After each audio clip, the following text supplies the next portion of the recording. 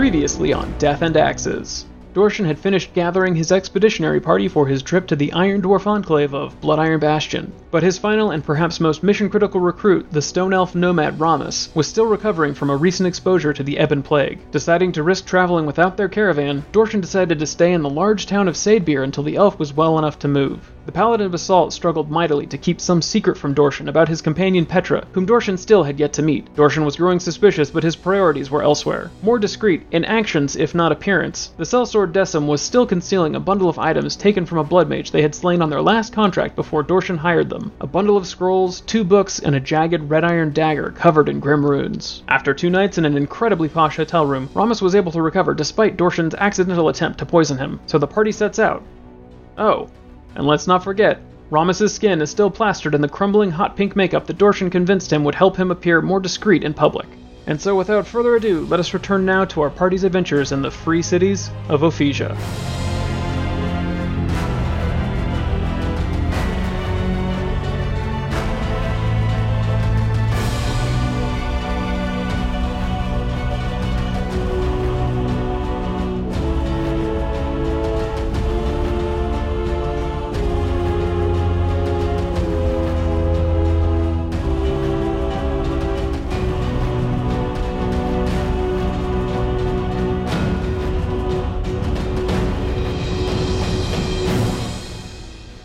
So, as the party walks out of Saidbeer along the main dirt road heading to the northwest, you see fertile farmland stretching across low rolling hills in every direction.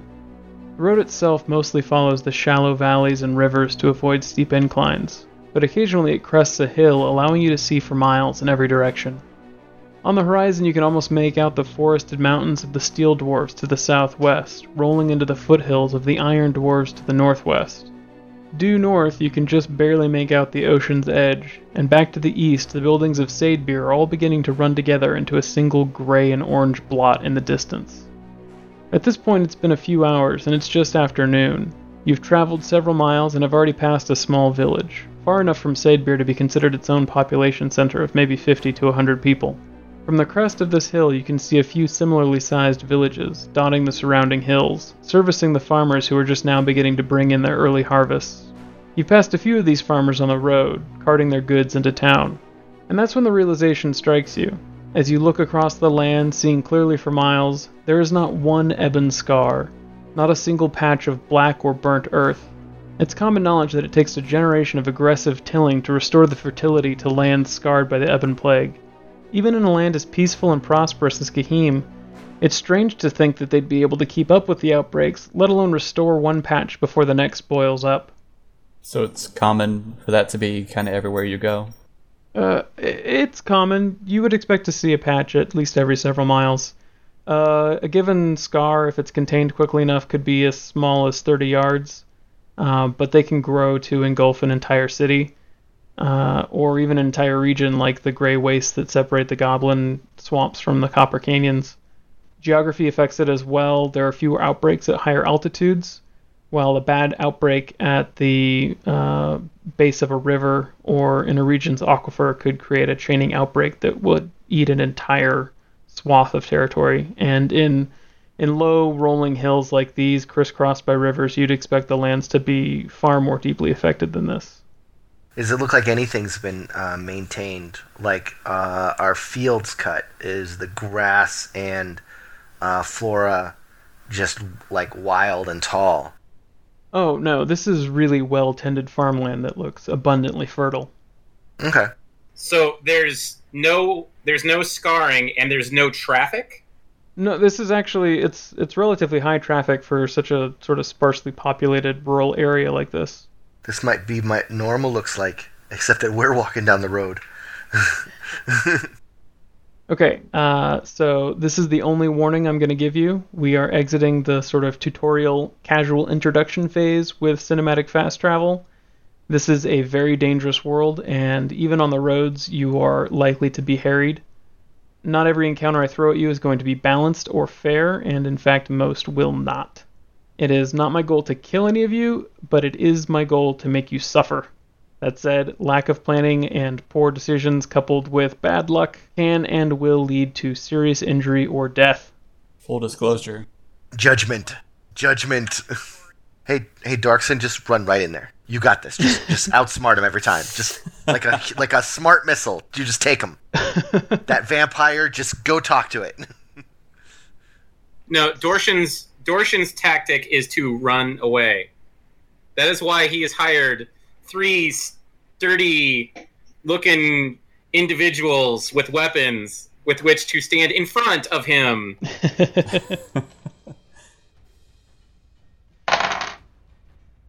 Ooh.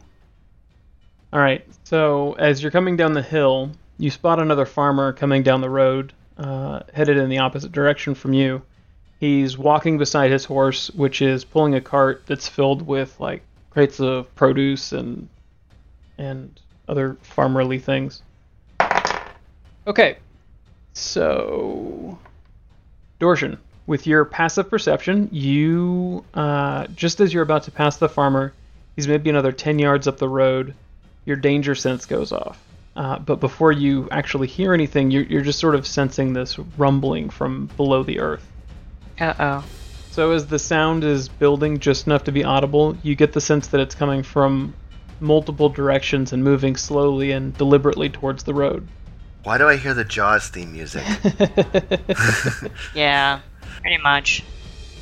Okay, so I'll be like, something's wrong. What is it? Okay, so that's when you hear it, Ramus. A deep rumbling from below that's rising towards the surface from directly beneath you. Salt and Decim are still totally unaware. Oh, great. Get her! So, Salt and Decim, the warning that Dorshan gave you is just enough that you were able to draw your weapons and spread out a bit. Yay! So the party isn't so clumped up on the road. But since you don't know exactly where the threat is coming from, you are still going to be considered surprised. Sure. So Dorshan and Ramus get to act normally in this first round as we roll for initiative. Okay, so looking at the order here, we're going to start with the enemy. So just up the road, you see the farmer's horse whinny and rear back as the soil beneath its hooves cracks and softens, and the ground crumbles beneath it into a sinkhole 10 feet wide by 10 feet deep, and this bug-like creature bursts up and catches the animal by its hindquarters in these massive pincers as it falls in. It's a deep reddish brown, and all you can really see over the crest of the hole is that its front limbs are this pair of massive scooped claws that look like they're built for digging. Now, who has the heaviest footsteps? Me. Unless anyone else is wearing plate, that'd be me. I've got full chainmail on. And I'm wielding a glaive. I was gonna say I have chain on. Okay. With a great sword. We'd be almost the same, but you're taller than me. Right. I have I think my total weight's around 120. Maybe 121. But you have much better stealth. So, between your size, your gear, and your stealth scores, Dorshan and Salt, I'm going to need dexterity saving throws. Dorshan has advantage because they were able to sense the beast's approach, but Salt, you're going to have disadvantage because you are surprised. Yeah, I don't think I made it. Oh man, even with advantage. So, Dorshan, with a 9, you are unable to clear the edge of the sinkhole that opens up under your feet as the earth crumbles beneath you, and you are snatched up by this pair of massive pincers, taking... Jesus Christ. You lose a leg. You take 13 slashing damage and 4 acid damage as you are gripped in the maw of this chitinous beast. Oh no. And the caustic saliva dripping down its pincers begins to sizzle away at your robes. Each pincer is the size of a greatsword, and you are grappled tight with your arms pressed against your sides as you stare into this cluster of multifaceted eyes. And Salt. Okay, so even with this advantage, that 13 is still going to be just enough to throw yourself clear. But you're left prone at the edge of the sinkhole as you barely avoid the beast's grabbing pincers. Mm-hmm. So there are 3 of these giant antlion things in total. One of them has just assaulted the farmer's horse up the road, and the other 2 are definitely after you guys. So, Dorshan, it's your turn. You are currently grappled, and pretty badly hurt, and another round of being crushed like this, and you're likely to end up with a pretty serious injury. Yes, very much so. Okay, so I'm going to cast Sanctuary on myself. Not to put a wrench into things, but is he still grappled, or did he break out of grapple first? Oh, right, that has a somatic gesture component. So you have to escape the grapple, or at least get one of your hands free before you can cast it. All right, well, rather than Sanctuary, I guess I'm going to try to break out of the grapple. I mean, you might be able to do both. Escaping is a standard action, and Sanctuary's casting time is just a bonus action. So to escape, go ahead and make either an athletics or an acrobatics check. I'll go for acrobatics. Well, there you go. With a 19, you manage to easily contort and twist your way out of the creature's pincers, and you kind of land at the bottom of the sinkhole. And you kind of have to press yourself against the wall of the pit so you don't fall against its lower torso. And so now you can cast Sanctuary. Yes. So that'll keep it from attacking you until it can make a saving throw against the spell. Alright, so Ramus. Okay, so there's one or there's two? There's two attacking the party and one munching down on a horse down the road, about 10 yards. So the one that just released, Dorshan, I'm going to go ahead and attack that one twice. Okay. As a bonus action, I'm going to cast Hunter's Mark on it. Wait, do you get two attacks yet? So in the first round, I have an ambush power that lets me attack twice. The 11 misses, but the 18 hits. So the total would be 17. Wow. Okay, so 17 damage to the first one. Avenge me! So the arrow finds its way into a gap in the heavier chitin around the creature's left shoulder. It's clearly sort of startled by the pain, but just for a moment, and then it seems like you just made it angrier. I back away. As far as I can from all of them. Dorshan, the one that was attacking you, is going to try and overcome your Sanctuary spell by making a Wisdom save. And it rolls a natural 20. Bye, Nathan. Oh no. I loved you. Well, it was fun while it lasted. So it rears back and opens its maw wide, then it just leans forward, spitting this gout of caustic digestive enzymes at... Okay, it angles the line of acid so that it will hit Dorshan and Decim. And I'll need you both to make dex saves. Ooh, yeah, sorry. A 10 and a 9 are not going to do it. Womp womp. Womp womp.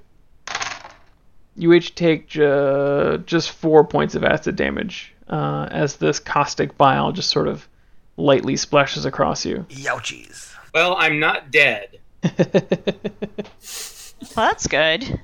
That's something. Salt. Yeah. The one that was going after you kind of clicks and chitters and then swoops down to try and clobber you with one of its heavy digging claws. And it's going to get advantage because you were knocked prone when you jumped out of the way. Whew. 19 on the die. Very nearly a crit. So it does 13 bludgeoning damage as it swings this massive claw down on you. Oh, goodness. Just knocking the wind out of you as it crushes you into the earth. Okay.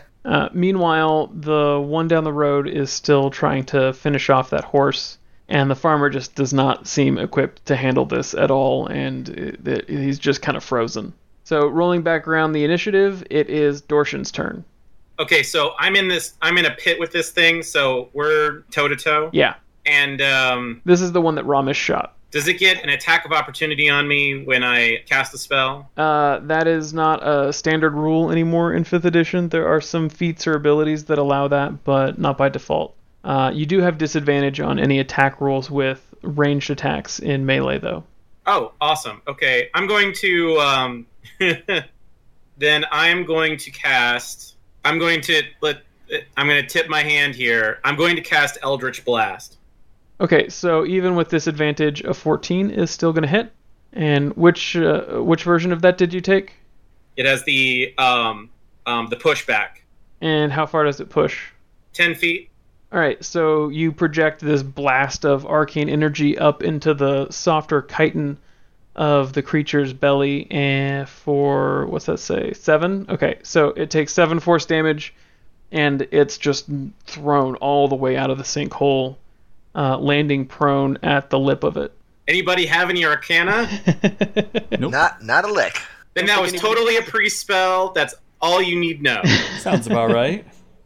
Looks magic-y to me. Okay, so Decim, there's one that is attacking the money and one that is attacking the dwarf. And you're no more than 20 feet from either, so you could make it to whichever one you want in a single move. Okay. Are these things large? Yes, they're considered large. Now that one of them has been thrown out of its hole, you can see they're about 15 feet long and 3 feet wide. So is she getting a full action? Yeah, we're back in normal initiative. Ah. I was going to say, yeah. So full action. Okay, so I'm going to take my sword and sort of nick my hand slightly and give the weapon blood. And then I'm going to hit the money worm. And let's see. Oh, it's prone, so you get advantage. Oh. Ooh. Shoot. A 9 and a 10 are not going to cut it. All right. So this trail of dim red smoke travels down the length of your greatsword as you cast Rending Strike. But when you wind back and swing the blade, you just fail to make contact. Okay, so that didn't go well. So now you get was that your bonus action and your action? Bonus action, and yeah, so my weapon's still charged. I'm good. I just whiffed on the first try. Okay. Ramus, it's your turn. I'm going to attack the same one that I have Hunter's Mark on, which I think is the one that was just recently prone. Yeah, the one that's attacking the money man. 16? Yay! You actually have advantage because it's still knocked prone, so you can roll again to see if you can crit. Oh, okay, sure. The exact roll. So 2 16s, that's a hit, so go ahead and roll damage. 13 total. Okay, so your arrow strikes true, and you hit it in the biggest of its 6 multifaceted, buggy eyes, and it just reels and twists on the ground as it's still trying to stand up. So, Salt, it's your turn. So I get up as my action, and can I move? Getting up uses half your movement, so you can still use a standard action and a bonus action. Okay, so for my, I guess my action, I will take a swing at the one in front of me. Okay. Right. Okay, I'm at normal. Okay. All right, a 14 just hits it. Okay. Nice. Max damage, so 13. Nice. Hold on. Nicely done. I'm going to also give it a go. I'm going to pop it with Divine Smite. I think normally you would declare the smite before rolling damage, but go ahead and spend the spell slot. It's fine. So it's 2d8 for a first level one. So do you want me to just roll 2d8? Yeah. Oh, well. That works. That's not bad. 7 radiant damage, so 20 total. So everyone sees Salt, like, he rises up and readies his glaive, and he wheels it around, and with an upward swing, he buries it deep in one of the bug's armpits, erupting in this bright flash of light. All right. And so do I get a bonus action? Yeah, so Smite spells use a bonus action, but the Divine Smite class ability that Paladins have don't, which that's not at all confusing. So I'll just use my my bonus action to the back of my polearm. I'm not sure that's a thing. Polearm Mastery. Polearm Mastery. Oh, yes, Polearm Mastery. Okay. So I'll just roll. What I'll do is I'll roll again, but then I'll do the damage because it's only a D4, Jeff. 17 hits. Okay. And so I'll roll a D4, but I'm also going to use the smite again. Not looking to leave anything in the tank there, huh? Okay, so I'm going to roll the D4 first, and then I'll roll the 2D8 next. Okay. Nice. Max on the D4. Oh, Jesus. Okay, so max on the D4 and 12 on the smite, so 16. Well done. Okay, so You've got your glaive like jammed up under one of its front arms, and then you yank it back and you spin around and you just whack it across the face with the pommel on the other end in another just bright flash of light.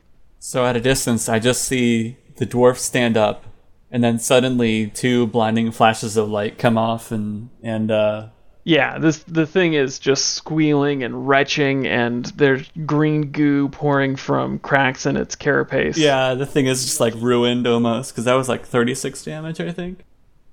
Okay, so it's their turn again. Oh no! That's what they do. So the one that was attacking Moneybags. Bet you love that nickname, Nathan.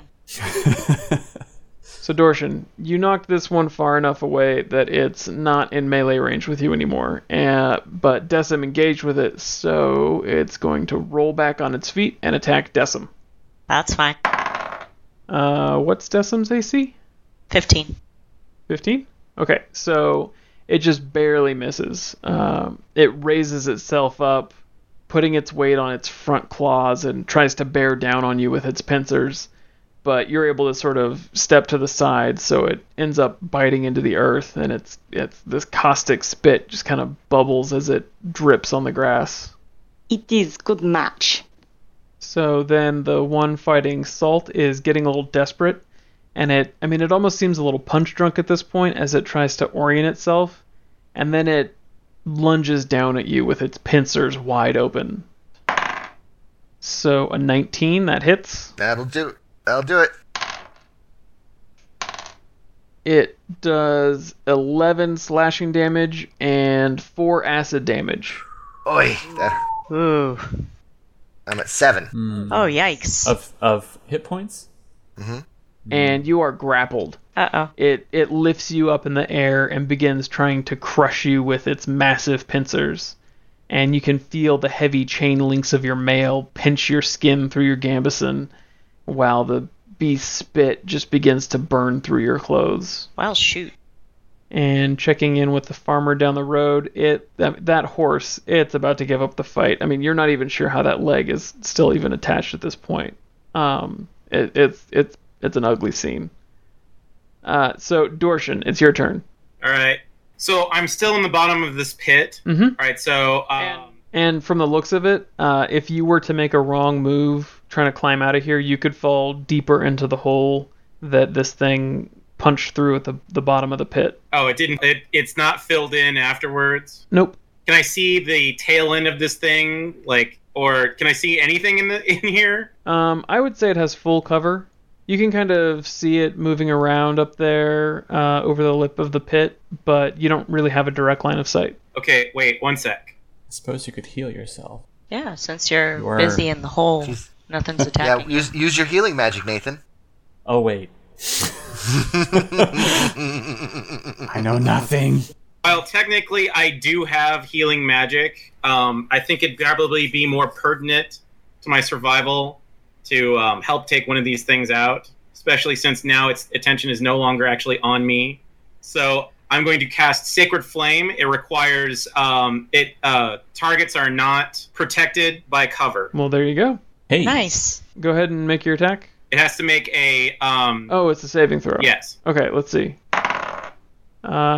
It does not. So you point to the air above the creature, and this burst of searing white flame erupts above its head and cascades down upon it. So, for 3?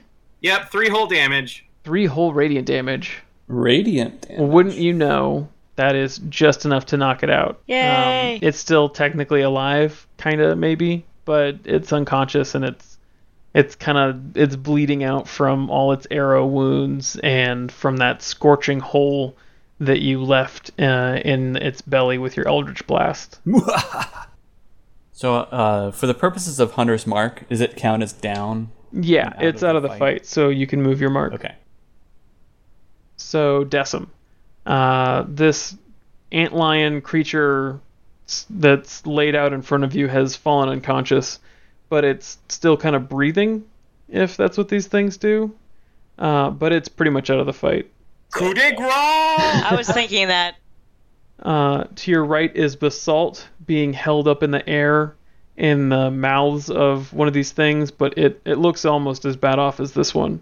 And up the road a little bit is the other one that looks like it's almost finished off the horse that it's got grabbed. Okay.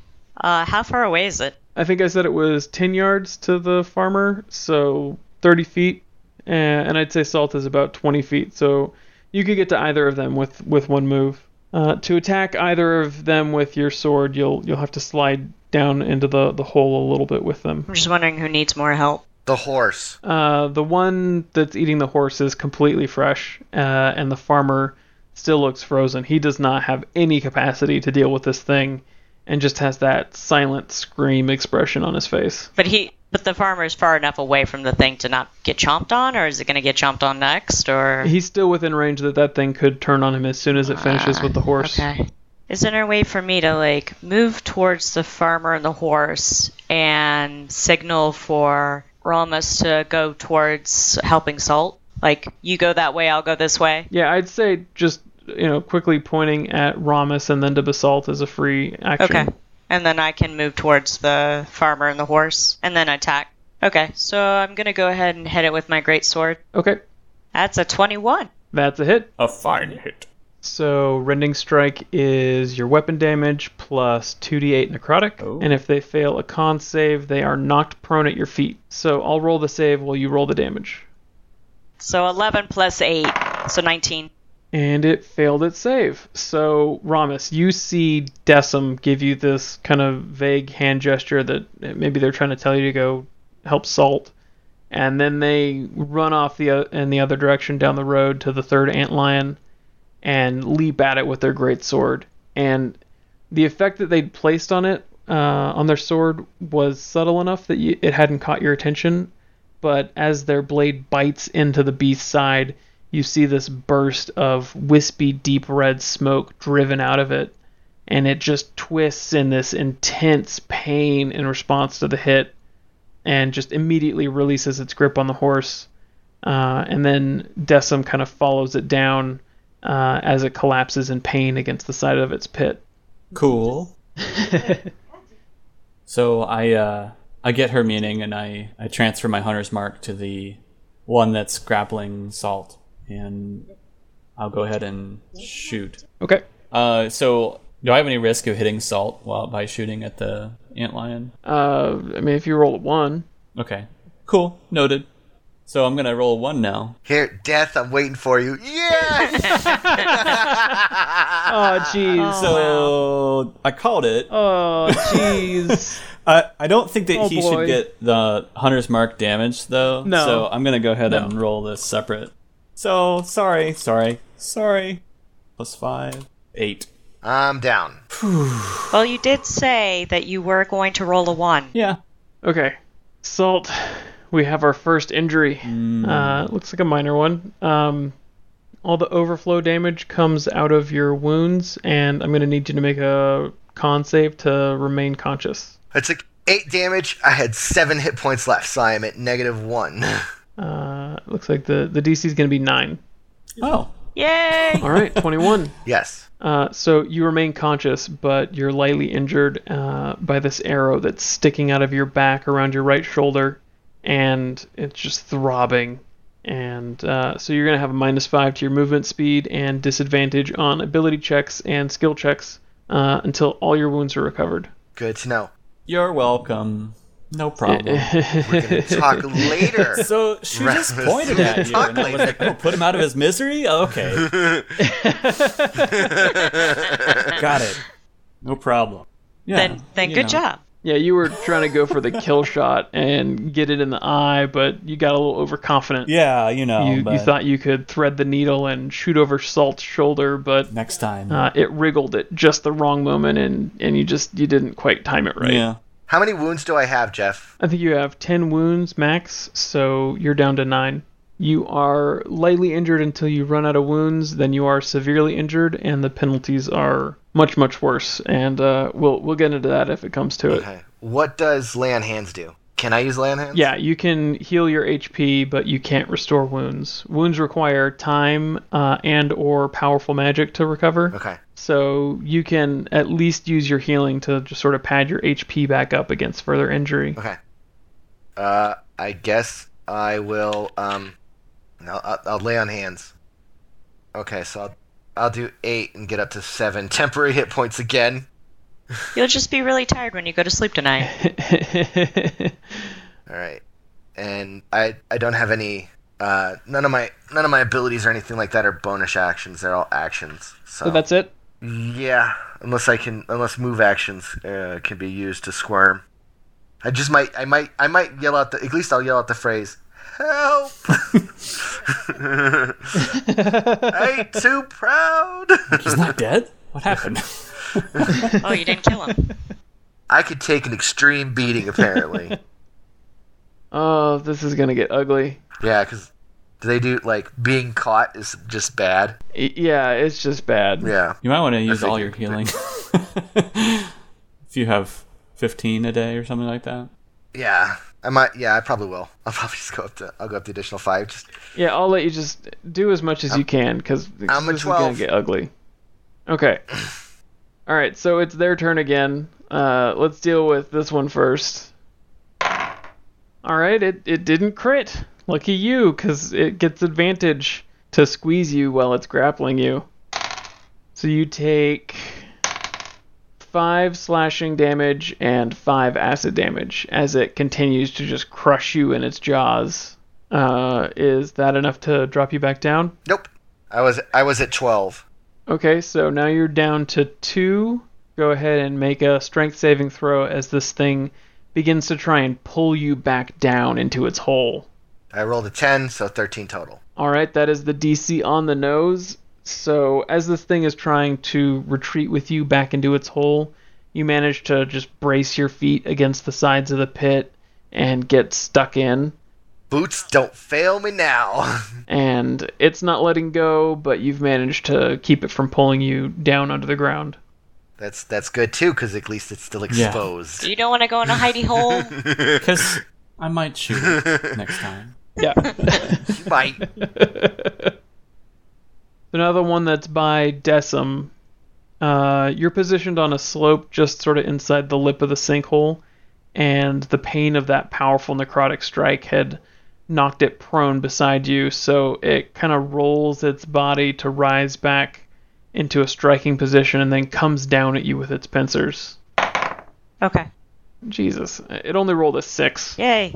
So as it tries to attack, it's still clearly in pain from that last hit, and it just takes a chunk of earth from the rim of the wall of the sinkhole beside you. So, Dorshan. Go, Dorshan, go! Alright, so... Can he see anything now? No. He doesn't have line of sight on anything except the sort of 3-foot wide inky black hole at the bottom of this pit.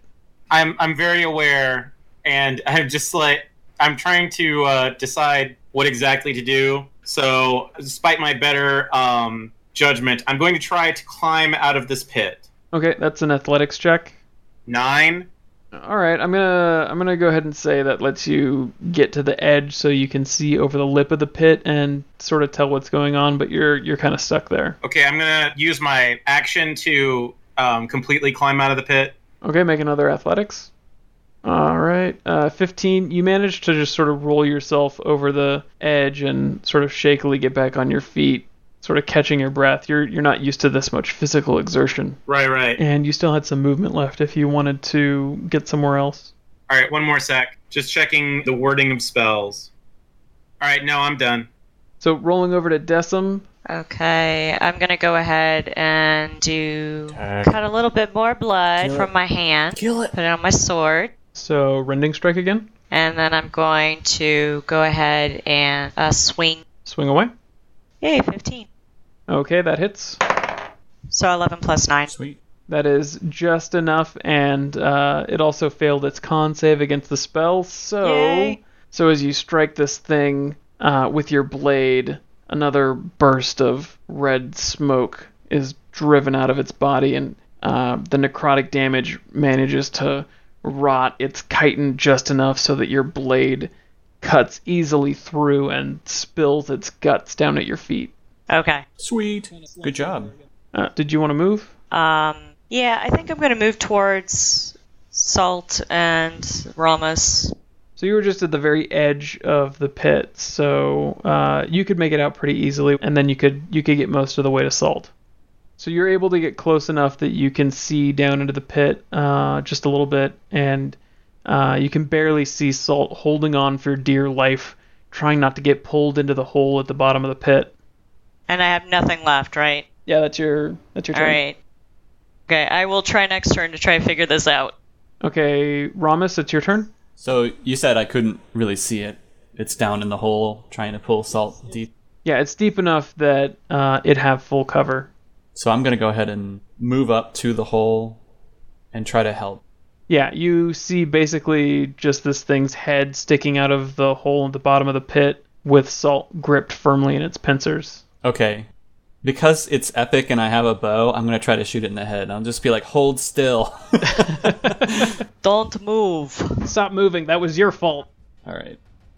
Yay! Sweet. 24, that'll do it. So, 10 total. All right, 10 is more than enough. You hit it right in its eye, and it begins to squeal and bleed out immediately. I would like shoot another arrow, given a chance. So, Salt, as this thing begins to bleed out and we leave initiative order, its pincers loosen and you are released from its grip at the very bottom of the pit. And as Salt takes a moment to catch his breath under the shadow of the antland's carcass, he grips his right shoulder. His amulet begins to shake against his chest, and as he takes it into his other hand, it pops open. His breath escapes him as he sees Petra's face. Without thinking, he takes his hand off his shoulder and caresses her image in the mirror, leaving a streak of blood. And as a blinding light begins to emanate from the pit, the scene fades.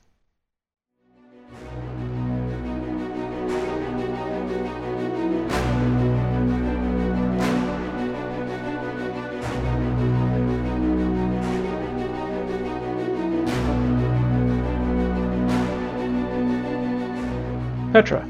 Hello? Hello, Petra. You've been in Kahim for a week now, staying at the Blackbird Inn. Well, technically. You've tried your best to let Salt have the room as much as possible, but the mirror has been difficult to control since finishing this last voyage.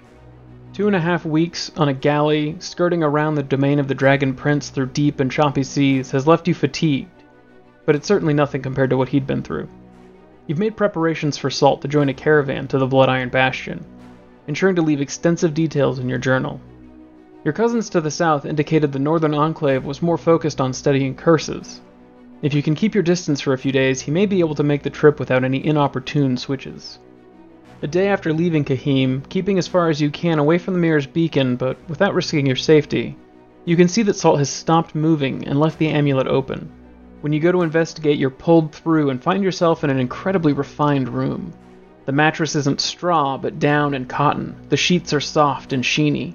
There's wine, ale, and mead, along with fine food, seasoned with real pepper, a sweet torte for dessert with fresh berries. Oh, bless.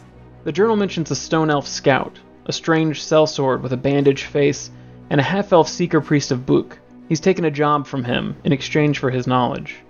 It's surprising he would trust another Book cultist after the last one tried to rob you, but he's convinced that there's something different about this one. Something odd. After Salt left the inn, you followed along at a safe distance, but after a time you sensed something was wrong. Chaotic vibrations began to ring out as bright flashes erupted from Salt's position, leaving deep wells of shadow. With growing concern, you moved in closer, seeing that Salt had opened the amulet.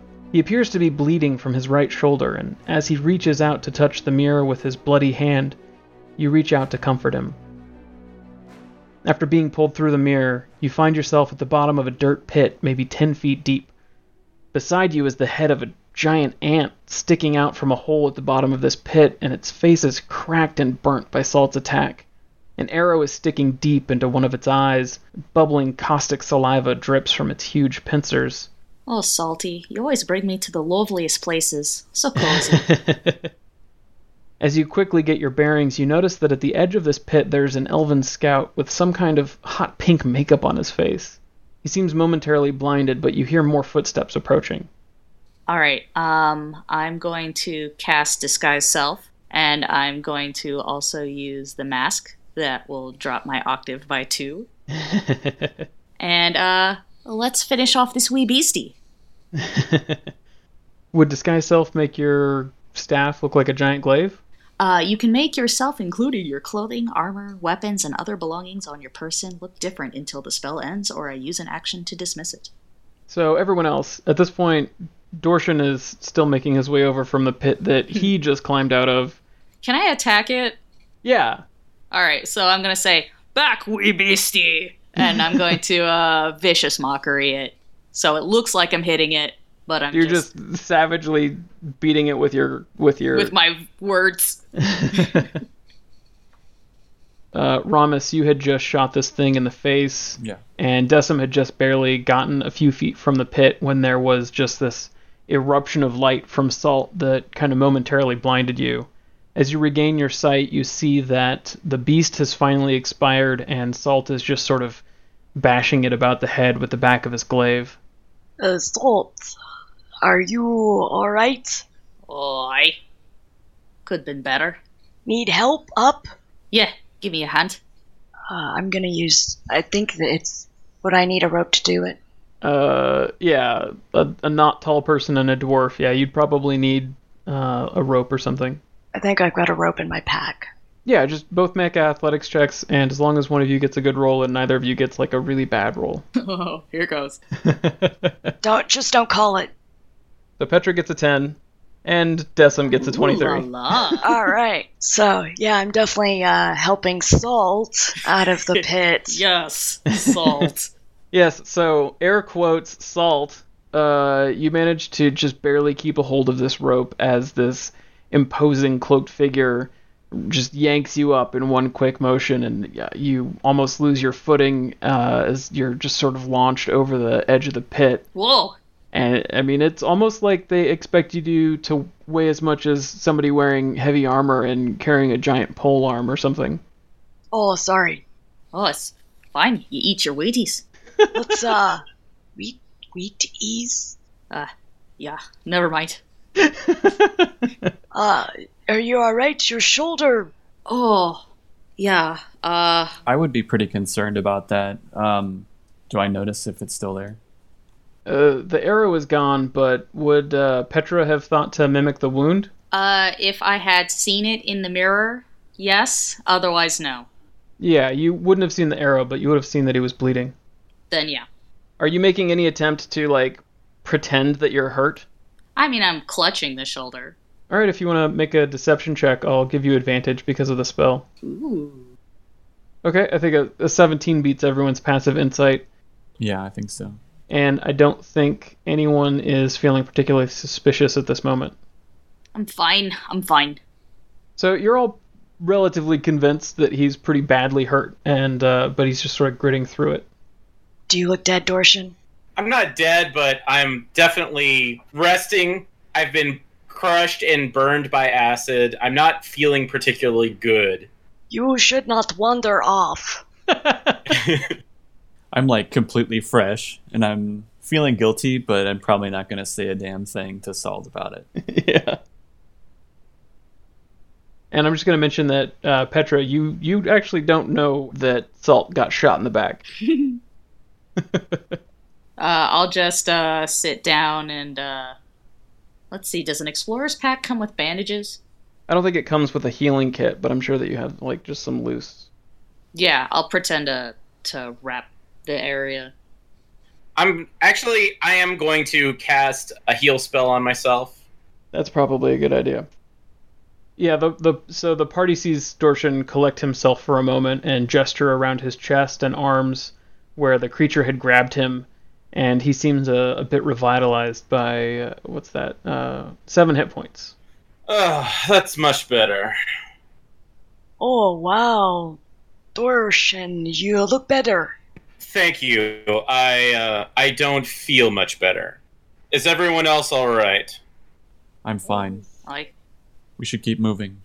Are you sure, Salt, you were bleeding? Oh, I know. Don't worry. Lay on hands. I'll be fine. Here, let me see to that. So I'll step forward to check on Salt. Oh, no. Trust me. I got this. And I try and wave him off. Maybe a persuasion check? Yeah, let's try that.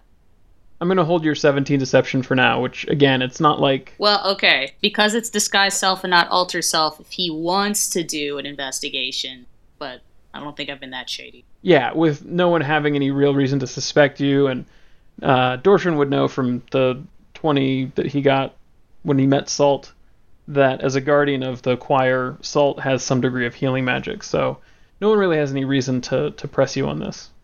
So we should move on, right? Yes, I think we should get out of here immediately. Too bad that the horse died. Yeah, the farmer's still over there, like, looking through his cart and trying to figure out what he's gonna do. We need to get going. Alright, so you guys take off? We've lost enough time on this. He looks like he's fine, so I think we should keep moving. Yeah, he's uninjured. He just lost a horse that's worth probably... Looks healthy. It's probably about a 50 silver piece horse that he just lost. Jeez. Yeah, but he's going in the opposite direction, so I don't know. I mean, we could offer assistance, but... Okay, I'll approach him. Yeah, I'm not gonna make you roll for this. It looks like he's just sort of going through his cart and everything that's spilled out, and sort of the shock has started to pass while you all were collecting yourselves and chatting, and he seems like he's trying to figure out the most valuable things that he can carry by himself and not have to leave unattended. I'm very sorry about your horse, sir. My mates and I were on our way to Blood Iron Bastion. If you have family there, maybe I can carry some of your stuff back. Oh, well, it's not the first horse I've lost to those damn things, and they keep running off with my neighbor's cows. I mean, I'll miss my market day, and you already saved my life, so it's probably too much to ask, but if you could help me get my cart back to my farm. Is it far? It's about 3 hours from here, maybe 2 hours out of the way if you're headed to the border. Well... Salt, let's go! Aye. If you folk could at least help me get my cart to Lotenden, at least I wouldn't have to leave all my stuff here on the road unattended. Can we just get the things back on his cart? Can we just do that? Salt, if you really want, it might be okay. Can we barter a trade for helping out? Oh, you mean like, send people from the next town? No, money for help. Oh, I could give you, he pulls his coin purse out and starts rifling through it, and he says, I don't have much coin on me, but I could give you 6 10-pennies just to help me with the cart. I don't know if that's fair trade for... We can send the guard when we reach Lotenden. We'll travel faster that way. Let's go. Sorry, we're in a bit of a rush. We'll be sending the guard your way. Oh, alright. If that's your choice. No, what's your name so I can tell the guard? Harold. Okay. Harold's farm. Okay. And thank you again, sir. May the odds maker smile on you. Stone's blessing. Alright, I rejoin the party. It was a good idea. If he had something to exchange, is that the word? Yeah, he's right. But 6 pennies is low. Oh, aye. We're losing daylight. Let's move.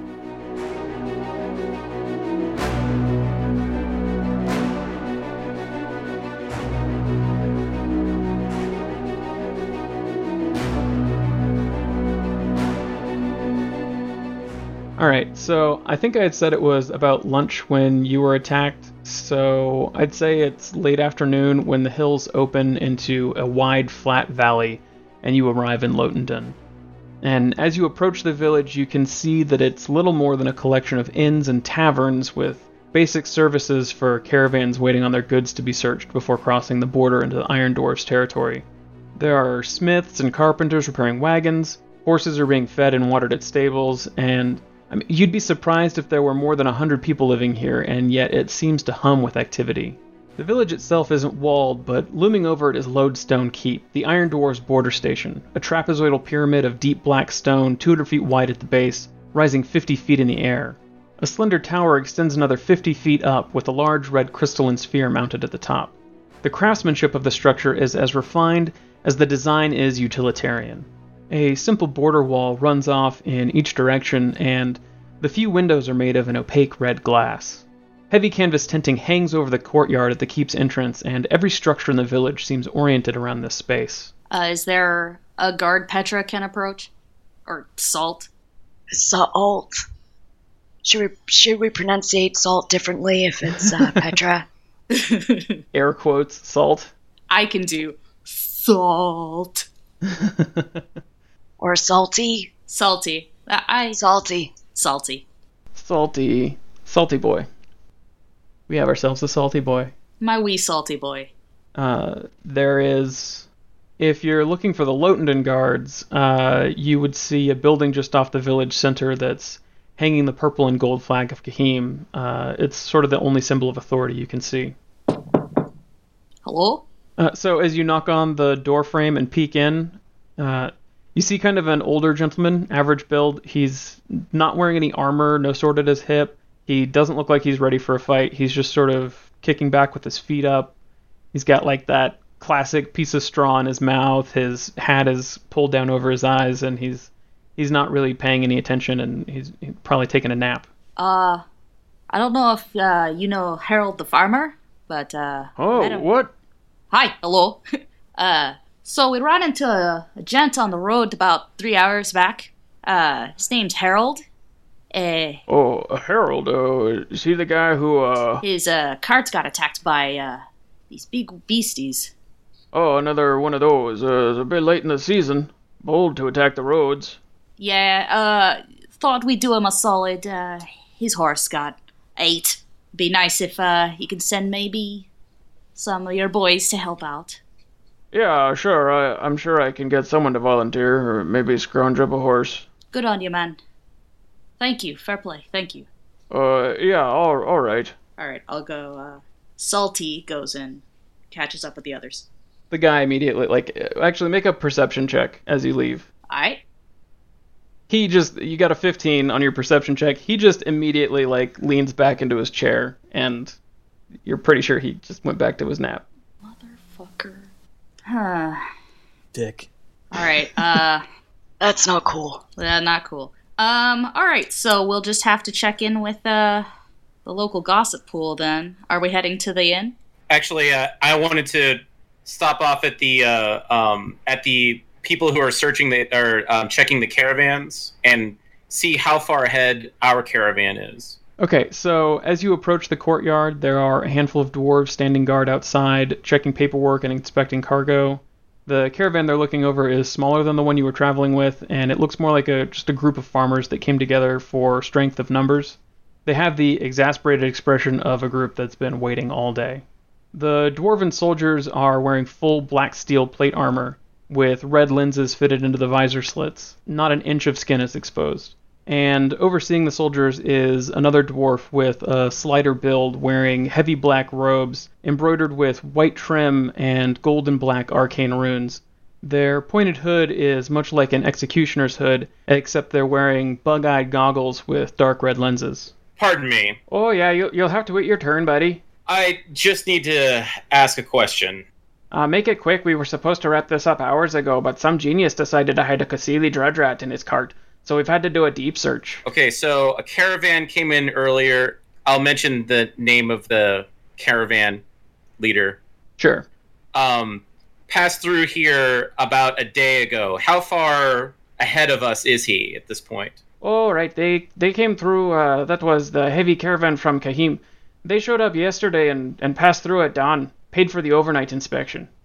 All right, a day ahead of us. Okay, thank you. At the rate we're going through this line, it'll be more like a day and a half, buddy.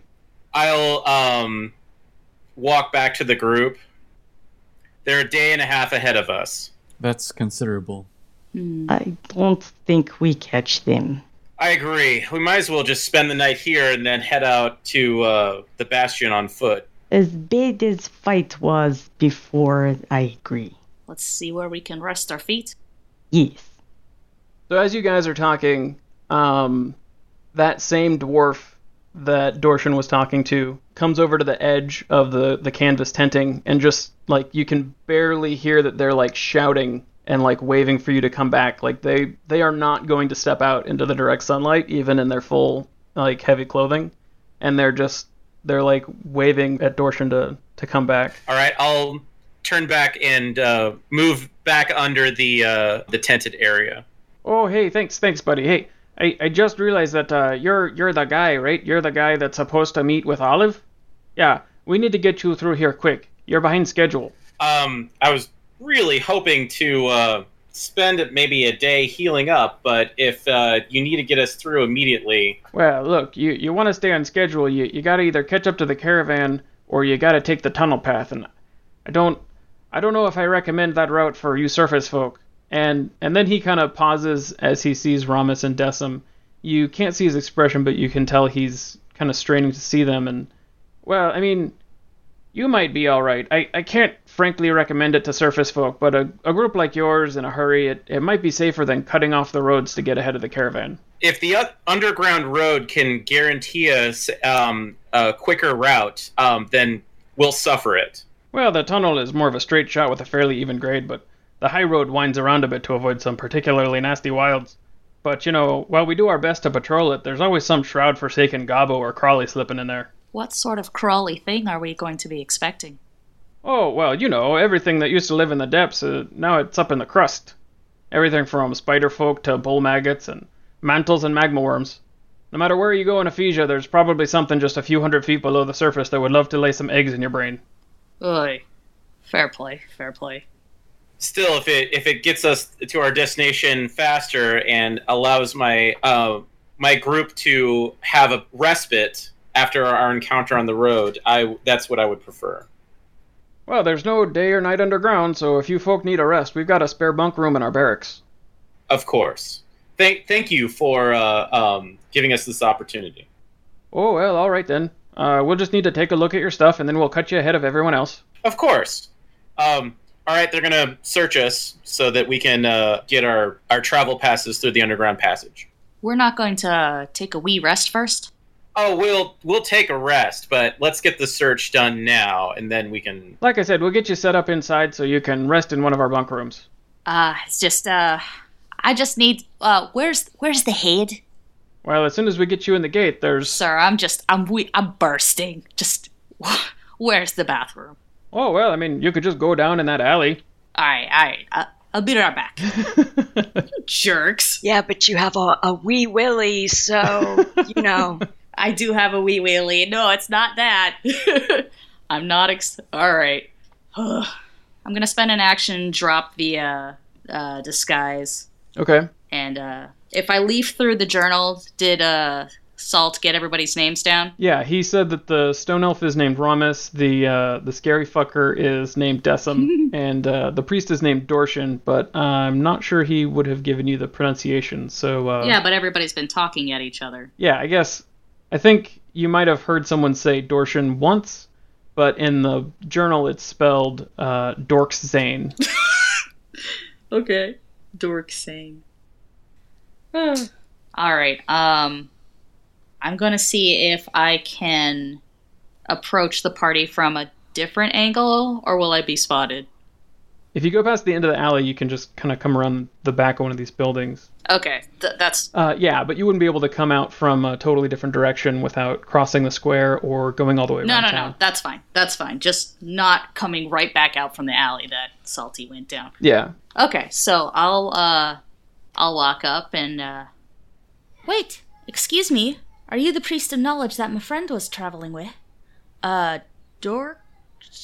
Dorshin, yes. Yes, your companion was just here. I believe he's around the corner relieving himself. He has a wee bladder. Did Salty say anything specific to you? He told me if I were to see you to tell you that he had given me his word. Oh, lovely. I'm Petra Flintrift.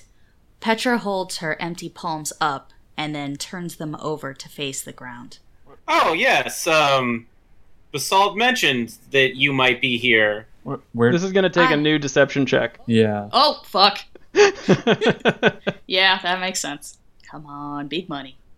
Ah, Son of a fuck. Sorry, Petra rolls I roll a 10. My digital dice do not love me. so again, Dorshan, just like Salt, like, you don't know exactly what is up with these two. Like, you're just meeting this person for the first time, but she's lying about Salt the same way that he was lying about her. But I mean, at least you know that this isn't like his secret girlfriend in Canada. Like, she exists now. Like, she's a person that is a real person. But for some reason, she's lying about Salt, and Salt was lying about, where she was, and you have no idea why. Yes. Go ahead and describe Petra for us, Lila. Petra is a copper dwarf, just like Salty. She has long, fluffy red hair and a fluffy red beard. She's wearing traveling clothes, but underneath she does have a runic symbol of the Sisterhood of the Voice. She has a quarterstaff and her pack, and she's trying to be cheerful and unassuming right now. Almost a little too unassuming, and almost a little too cheerful. Yep. Everything great. It's great. Everything's great. I almost hate to point this out, but did you remember to unwrap your shoulder? No. Okay, I'm gonna that's on me just remembering that, so I'm gonna do a perception check to notice that. I don't know if we would be like standing there talking to Petra and then wondering how long it's gonna be before he finishes taking a whiz. But like, I would think he'd be like coming right back, No. He's going to meet up with us later. He was a bit injured. 14. So I think I'm just going to go ahead and say 14 isn't quite enough to see the bandages under the cloak. But I am going to say that Petra will keep that 10 deception for the rest of the scene. Fair play. That means that, like, since there wasn't enough time for you to have a real conversation with Salt, when you try to convince them, like, oh no, he'll be here later. Like, it all kind of rings a little hollow and just a little suspect. Well, we best get moving, right? Yes. Let's take a rest in the keep. Okay, so as they... Watch as you go by with side eye. So as you all gather under the tenting for the inspection, they... I would like to interrupt. Yeah, because they're starting to approach to inspect your bags and examine your weapons. I'm gonna have Desum take Dorshan aside very quickly and go, Dorshan, I contra banned in pack. Oh, are you kidding me? No, I show you, trust you, it's bad. All right, I'm gonna turn to the Iron Dwarves and say, is this really necessary? And I'm gonna try and make a persuasion to get them to not search us and just let us in. Okay. 18. We're tired from the road, and it's really just been a long day having encountered those giant burrowers. It's like we could really just use a rest. I can personally vouch for my companions. I mean, I don't know. Caravans, lots. What? You have lot to look at. We are a small group. I think what my companion is trying to say is that you're a busy man, and there's really no need to take time on us when you have caravan leaders chomping at the bit to get their goods inspected. I mean, I really shouldn't. I mean, I'm gonna assume you've got something you shouldn't. I mean, we all do, so, fine, it's... Silver! No, I will slip him a silver and say, thank you, I appreciate your understanding. Yeah, sure, thanks. He kind of looks at the coin, and even with the hood on, you can tell that as he takes it into his hand, he doesn't value it at all. Like, this is not why he's letting you through. Oh, well, look, I'm just going to trust that someone of your order wouldn't bring anything into the Bastion that could do any real harm. And, whatever it is you got, just don't let anybody see it. No worries. I'm going to do a thumbs up.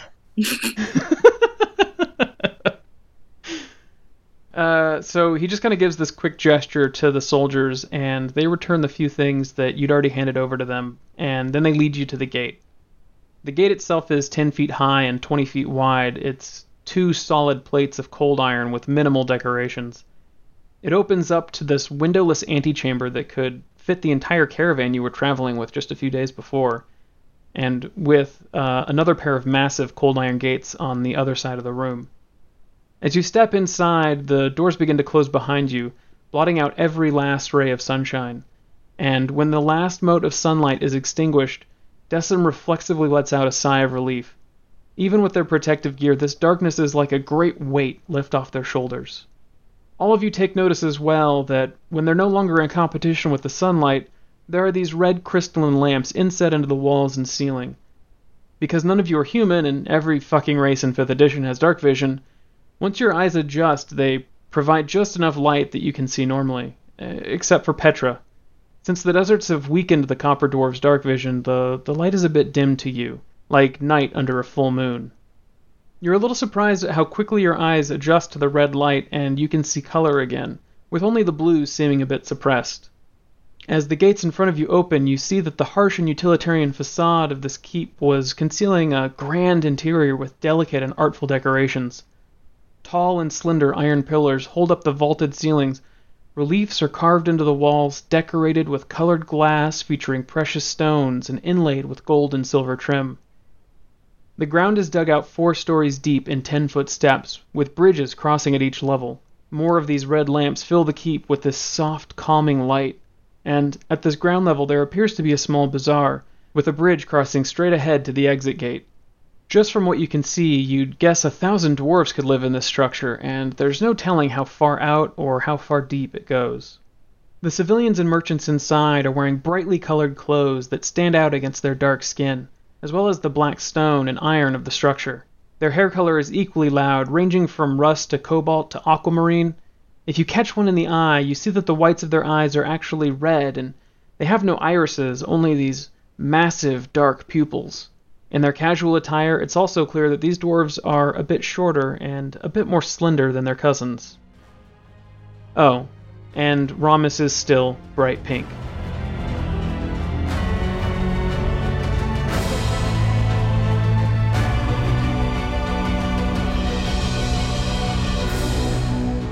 So as the party is ushered from the antechamber into the keep's grand interior, we'll go ahead and cap the episode here.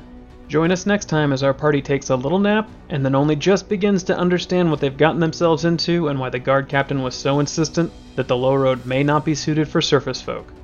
Thank you all for listening to the end. Please remember to like, rate, and subscribe on whatever platform you're listening to this on. We're currently on iTunes, Google, and Stitcher. We're also on YouTube, but those are falling a little bit behind. We promise to get caught up as soon as we can. If you enjoy the podcast, please share us on social media. You can find us at Death and Axes on Twitter, Facebook, Tumblr, and Instagram. We're trying to post some of our maps and sketches up there so you can have some fun following along with our party's travels. And if you tweeted us with name suggestions using the hashtag DAANames, we may just use your suggestion for an NPC or place name and give you a shout out on the podcast. Thanks again to Rob Quillen for our theme song, at Rob Quillen on Twitter and Facebook, and thanks again to Kelly Bordner for our graphic design. We really appreciate you all coming along with us on our adventures, and we'll see you next time.